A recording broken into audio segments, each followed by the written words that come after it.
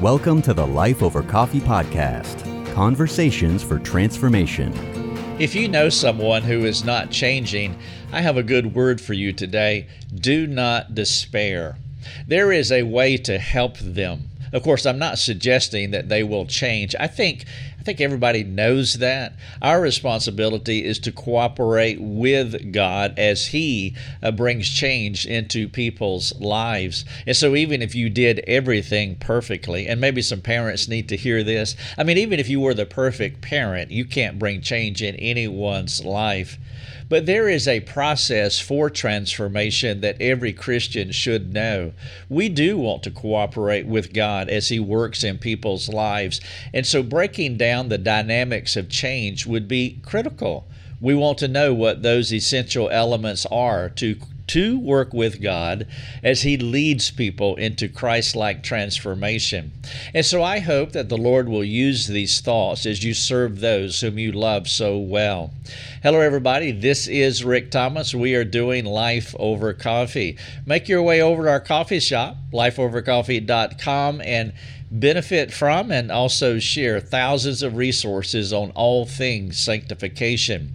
Now, if you want to read, watch, or listen what I'm sharing with you here, you can find it, and the title of it is, If Your Friend Is Not Changing, Consider This.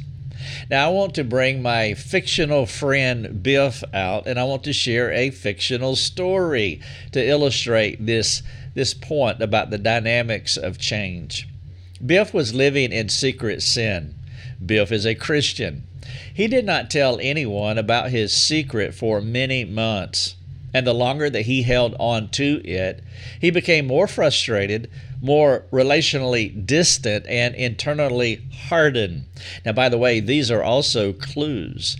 If you see that your friend or maybe a family member, that they're growing in ongoing frustration, they are becoming relationally distant, and you perceive that they may be some hardness, some insensitivity as far as what they're doing, going on in them, well, those are clues that maybe there is a hidden sin. Now, you want to charitably judge them, not in a cynical or suspicious way, but if that is what's happening, if that is what you are observing, you don't want to dismiss too quickly out of hand.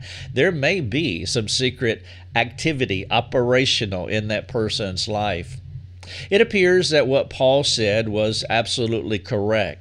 He said that God's wrath rains down from heaven against anyone who presses the truth of God out of their lives. That is Romans 1:18. And for Biff, his life was becoming unbearable. Even for him, though he doubled down to keep the masquerade going. Keep moving forward when your plan is going badly, hoping things will change eventually. That's also the recipe for insanity. If it's not working, just do it over and over again, and of course, it's going to lead to the same result. It's the golfer's fantasy, always believing that you'll straighten that shot out on the next hole. Well, Biff was living inside his personal golfer's fantasy. Here's what Paul said in 1:18 of Romans. For the wrath of God is revealed from heaven against all ungodliness, against all unrighteousness of men who by their unrighteousness suppress the truth. Well, eventually the hidden sin did come to light, which was a mercy from the Lord, because Biff had no intention of telling anyone about what he was doing. And so that pressure from heaven, the wrath of God that is revealed from heaven against all ungodliness and all unrighteousness, Biff couldn't take the pressure any longer. Sin will always ravage the soul if left unattended, because sin is not a neutral force. It is a living, active agent that captures the heart while leaving its victims callous and blind. You could say that Biff was a modern-day David. You remember the story as he kept silent about his sin against Bathsheba. You see, sin's purpose is to penetrate the soul, to destroy the inner person. The spirit, the mind, the will, the emotions, the conscience, the thoughts, the intentions, the motivations of the heart, they all become gnarled and ravaged and eventually conquered.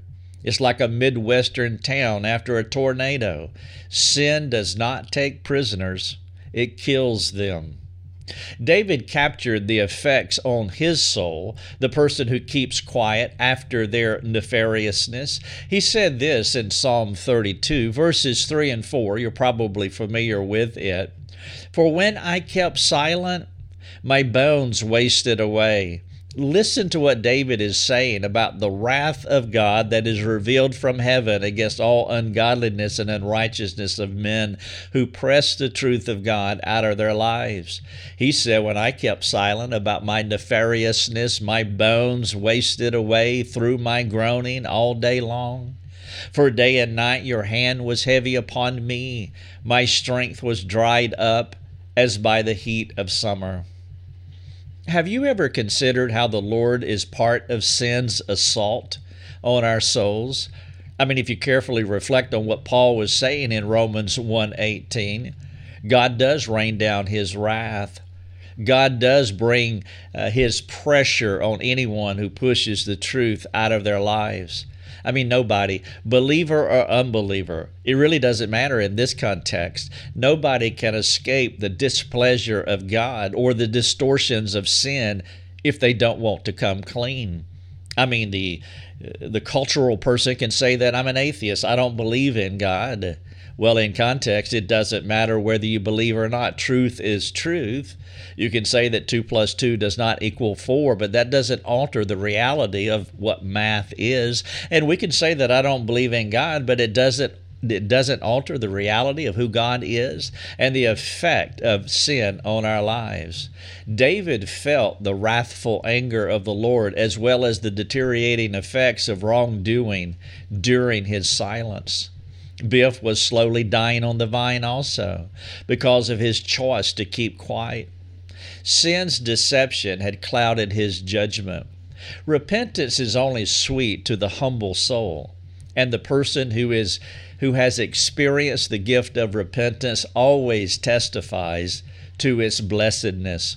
In fact, that's what David said. He came around to understand the blessedness of repentance eventually. In the same psalm, in 32, he said this, "Blessed is the one whose transgression is forgiven, whose sin is covered. Blessed is the man against whom the Lord counts no iniquity, and in whose spirit there is no deceit." And so the question is, well, what is repentance? What does it look like practically speaking? I mean, let's say that you did not want to be silent about your sin anymore and that you wanted to walk out repentance. What are the steps to repentance? Perhaps it would be helpful for us to think about the order of salvation. Are you familiar with the term Ordo Salutis? It's a fancy term. It just means the order or the steps or the sequence of salvation. You see, salvation has many steps to it. Salvation began in eternity past, and it will conclude in eternity future when we are glorified. In between those eternities, we are regenerated, we are born again.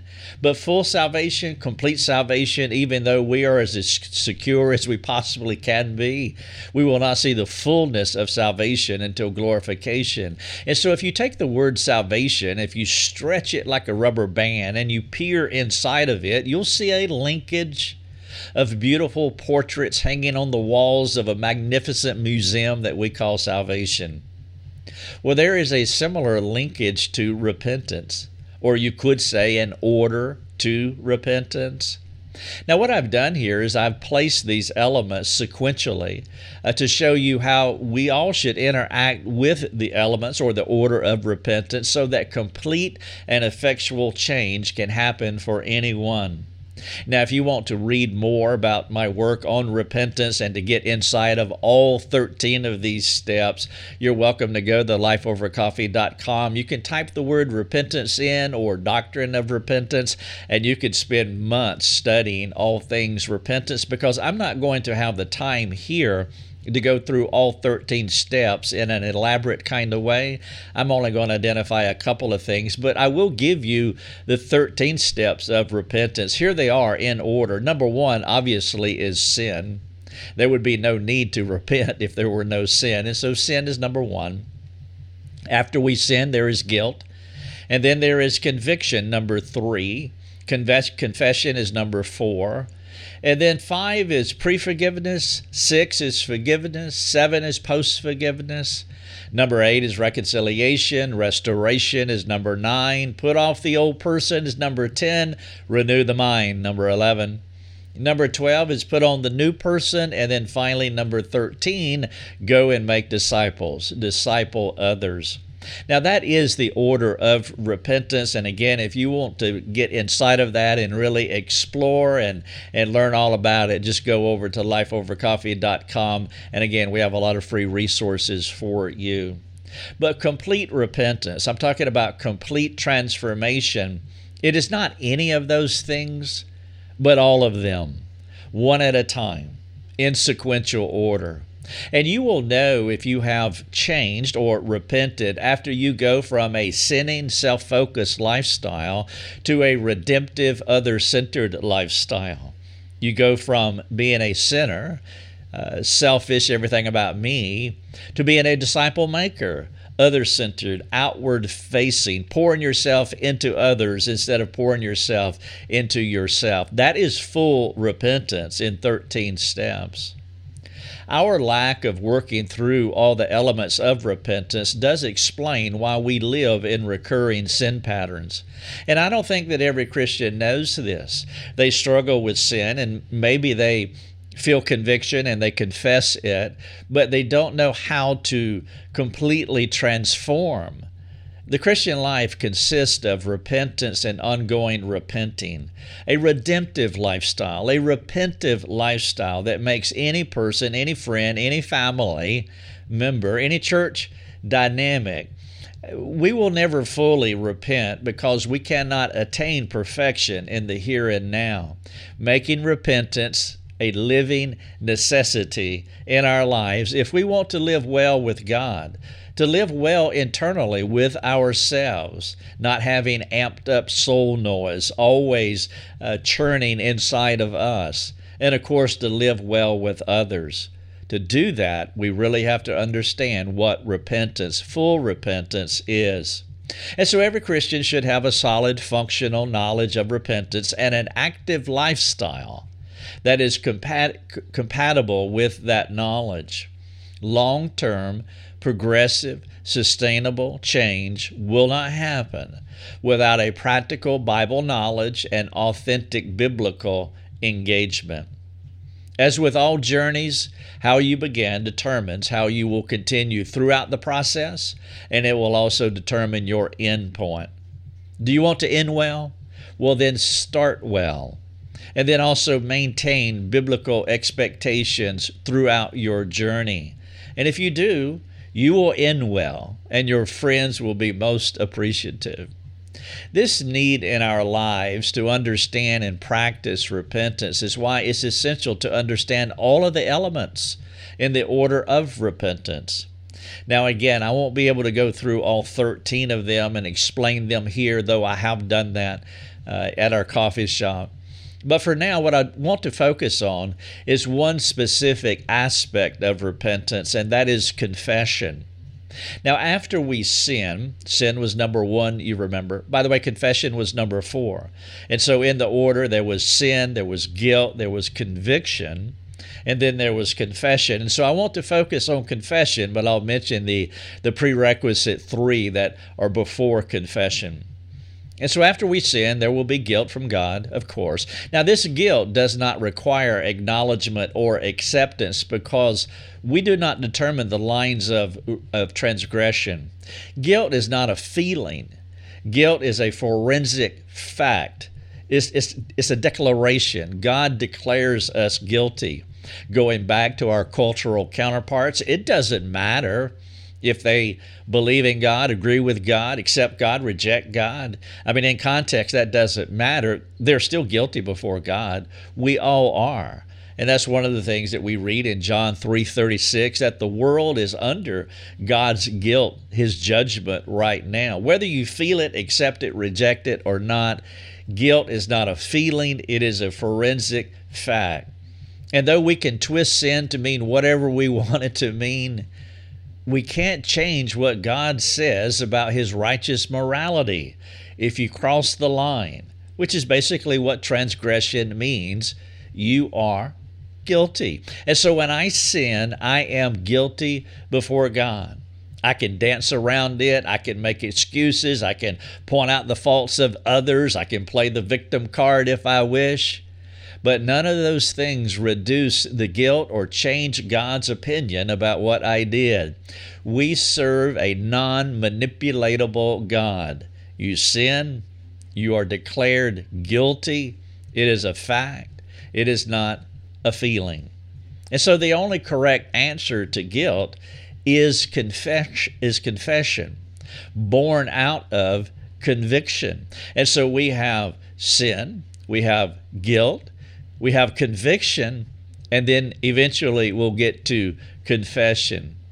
Now, sometimes, rather than confessing our sin, the transgressor will choose one of sin's allies. Did you know that sin has friends, buddies, that work in cahoots with sin? There are several of them. For example, blame. Blame is a standard deflection. Blame is one of sin's favorite allies. It excuses my actions by placing the reason on another person or another thing. That woman made me do it, or that thing happened to me and it wasn't my fault because I responded in anger. If you had come up on that traffic light, you would have responded with sinful anger as well. That's blame. That's one of sin's allies. And then there is justification, another buddy of sin, which is really basically just declaring myself not guilty by saying something like, I'm not wrong for what I did. You just justified yourself. You just declared yourself not guilty. And then some folks like rationalization, another ally. It says something like, it's not a big deal. Everybody is doing it. Now, here's an interesting point, something that I trust that you will consider, is that there is such a normalization of sin in our culture that many people do not have proper biblical categories as they unwittingly rationalize their transgressions away. And then, of course, there is alleviation, a fourth buddy, a fourth ally of sin. When the wrath of God rains down from heaven, when it is pressing us, like what David was saying in Psalm 32, well, the temptation for the transgressor would be to escape, to find relief. And we can do this through addictive behaviors like binge watching television, a momentary escape from the pressure that I feel in my soul. Some folks will choose shopping, others will choose eating, some will choose porn, others will choose drugs. There are many ways to alleviate the internal pressure that is going on inside of us because of the sin that we are committing. Now, those alleviating techniques do not work. In fact, they only lead to more traps, and eventually it can lead to life-dominating sins. These deflections are like someone standing before the judge in traffic court. They were driving too fast, and the speeder makes much of what the other drivers did while never owning what he did. It's smoke and mirrors. It is game playing. It is intellectual dishonesty, which is a more pleasant way of saying the person is either willfully lying or self-deceived. Self-deception is the precondition for the conscience to blur the lines in a person's mind between right and wrong, leading to the use of one of these deflections: blaming, justification, rationalization, alleviation. It is incredible for the Lord to send conviction immediately on the heels of our guilt. The conviction is our way of feeling. It is our way of experiencing God's guilt over what we have done. Without conviction, without feeling what we have done wrong, then, well, we would not know that guilt has been declared. This experience is what David was talking about in Psalm 32. He felt the Lord's guilt, a heavy conviction for what he did. It was affecting him spiritually and physically. And I know that's hard to hear. And I know many of you have experienced conviction as I have. And so it doesn't sound palatable. It doesn't sound like something that we can be grateful for. But imagine if you have gone through a process of using sin's allies, rationalization, justification, blaming, alleviation, and your conscience becomes so hard that you're desensitized to conviction. That is a much worse condition. And though feeling conviction, sensing that we have done wrong doesn't feel good, that's actually a good thing. Now, I suspect that David felt this weight. He felt the weight because of his profound affection for God. You see, David had a massive heart for the Lord. The higher your love is for God, the more significantly you will feel the weight of your sin. And of course, the opposite is also accurate. If you do not love God, then sinning against God, it just ain't no big thing. To be desensitized to sin is a dangerous place to be. Paul talked about this in 1 Timothy 4:2 when he wrote about the seared conscience. To sin repeatedly without genuine repentance, that is the beginning of a layering effect where you can no longer feel the conscience. There is a quenching of the Spirit. There is a grieving of the Spirit. And if a person does not feel conviction for sin, they will not be motivated to confess their sin, which is the fourth step in the order of repentance. And so there is sin, then there is guilt, and then there is the mercy of conviction. And then the point that I want to make here is confession. To confess is to agree with God.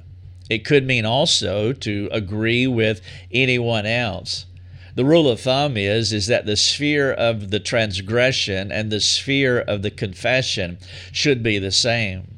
And so all transgressions are sins against God, and so we always confess our sins to God. Sometimes we sin against God and other people too, and so if other people are within the sphere of our transgression, then we want to confess to them also about what we did. True confession cannot happen if we do not experience Spirit-given conviction, because we won't be able to confess the sin committed if we are unaware of our guilt through conviction. One of the instructive things I have observed in Christianity is a process of repentance that marginalizes conviction. You can hear it by the casualness with which a person talks about what they did wrong. You see, when David confessed his sin, he felt conviction, which communicated humble brokenness over his actions. And though every confession should not read like Psalm 51, every confession should be heartfelt. It's not good to frame our confession in a casual, "I'm sorry," or a casual, "will you forgive me for what happened?" Christian speak that follows a formula where there is a detached heart from the spoken words. That is not how a person engages the change process. That is something that someone does who is doing damage control over the situation, or is conflict resolution technique that preserves the reputation of the transgressor. The wording of our confession must be more than Bible-sounding Christians speak. Now, I'm not suggesting confession must be overly emotive, but heartfelt is heart explained. And you hear it in David's confession. My concern here is whether we are humbly engaging God and humbly engaging others so that we can effectively repent from what we have done. You may have seen this kind of repentance in a child. Let me give you a brief dialogue between a dad and a child, and a dad and a son who sinned against his sister. It could go like this. "Son, did you sin against your sister?" "Yes, Dad." "What do you need to do, son?" say, I'm sorry? Well, are you going to say it, son? He looks to his sister and says, I'm sorry. What else, son? To his sister, he asks, will you forgive me? And then the dad says to the daughter, what are you going to say to your brother? And the daughter says, I forgive you. That confession and that transaction of forgiveness scenario directed by the dad is performative. Now, perhaps it's necessary to teach the children how to do it, obviously, but Christians must do better than formulaic Christian speak. The Spirit of God motivates us to feel God-given conviction for what we did wrong. We may inwardly smile as our children walk through false repentance, as I have described here, but it is a much bigger problem when Christians learn the language, but there is no noticeable difference in our repentance and how our children do it. You might as well train your parrot to do it, to speak it, to say it. It'll just save more time because there is really no reality or authenticity behind it. The weight of conviction that you feel over your sin will be proportional to your love for the person that you have hurt.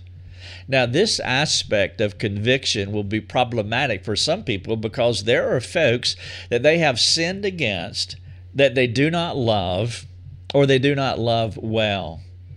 Think about it this way. When you lose something that you love, you feel the weight of that loss, a concept that applies to any cherished treasure or any cherished relationship. When you damage that thing or when you damage that person that you love in any way, you feel it.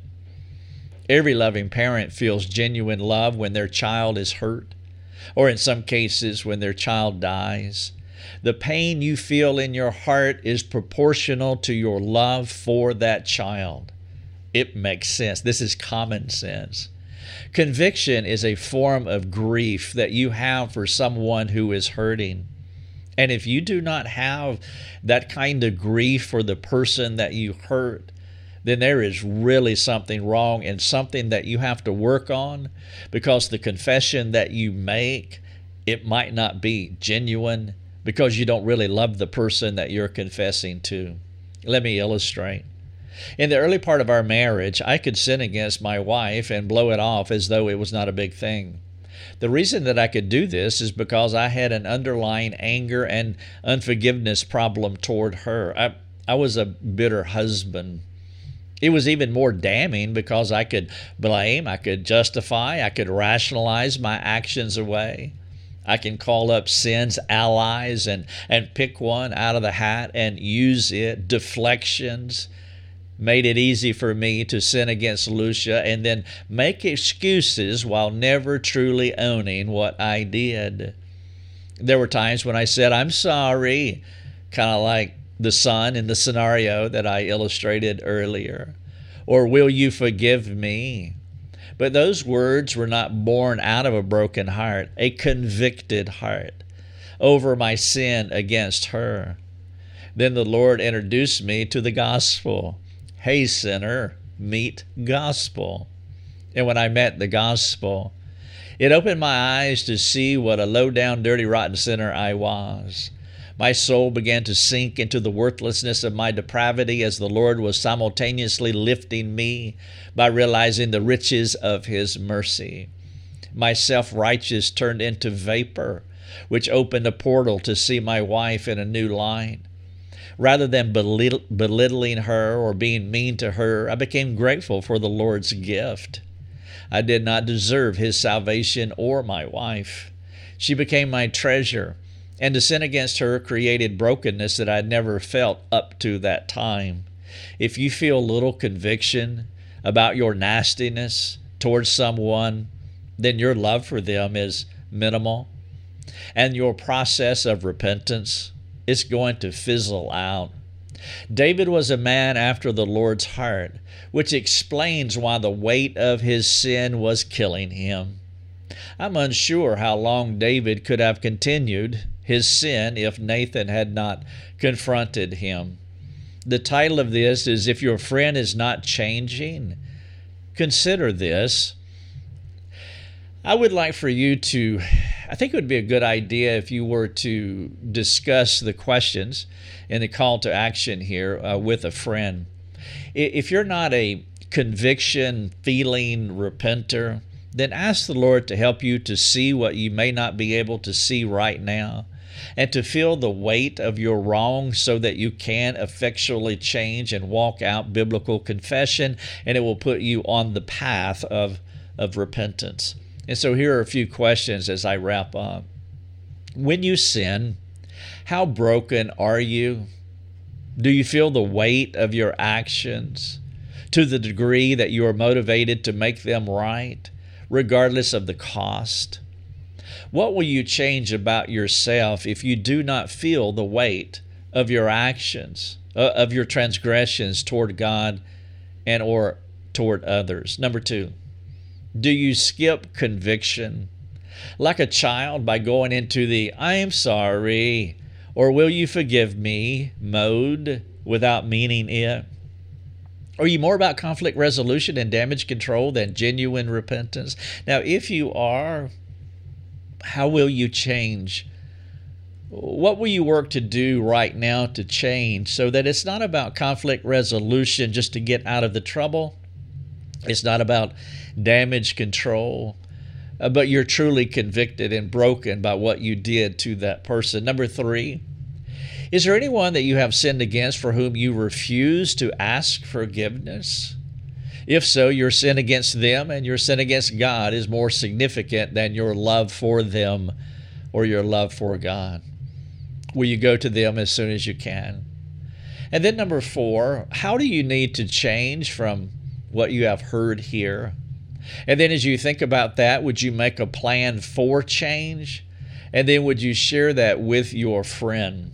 I mean, it would be fantastic if you would share this article or the video or the podcast with your friend, and you talk about it. These first 4 things, and in the sequence of repentance, we talked about sin, number 1, guilt, on the heels of sin, a declarative statement or declarative reality, and then conviction, and then confession. The title of this is If Your Friend Is Not Changing, Consider This.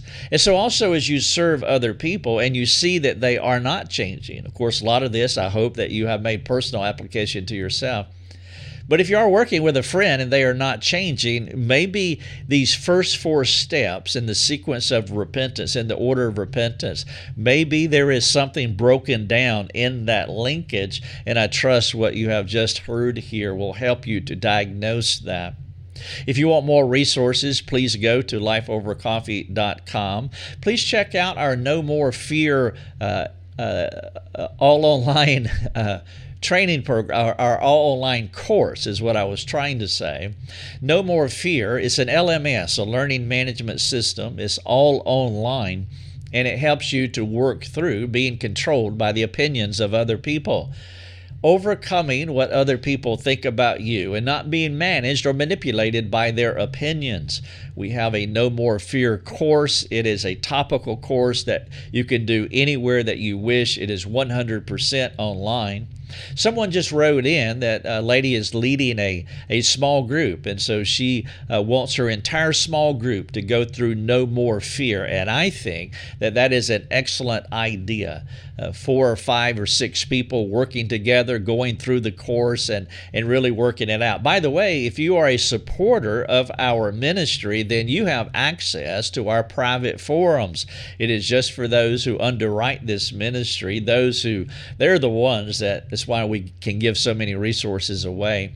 But if you are a supporter and you're taking the No More Fear course, then you have a community. There is a thread in our private forum where a group of folks are talking through the course as they're going through it together. And so check out No More Fear, how to overcome being managed by other people's opinions. Thank you so much, and God bless.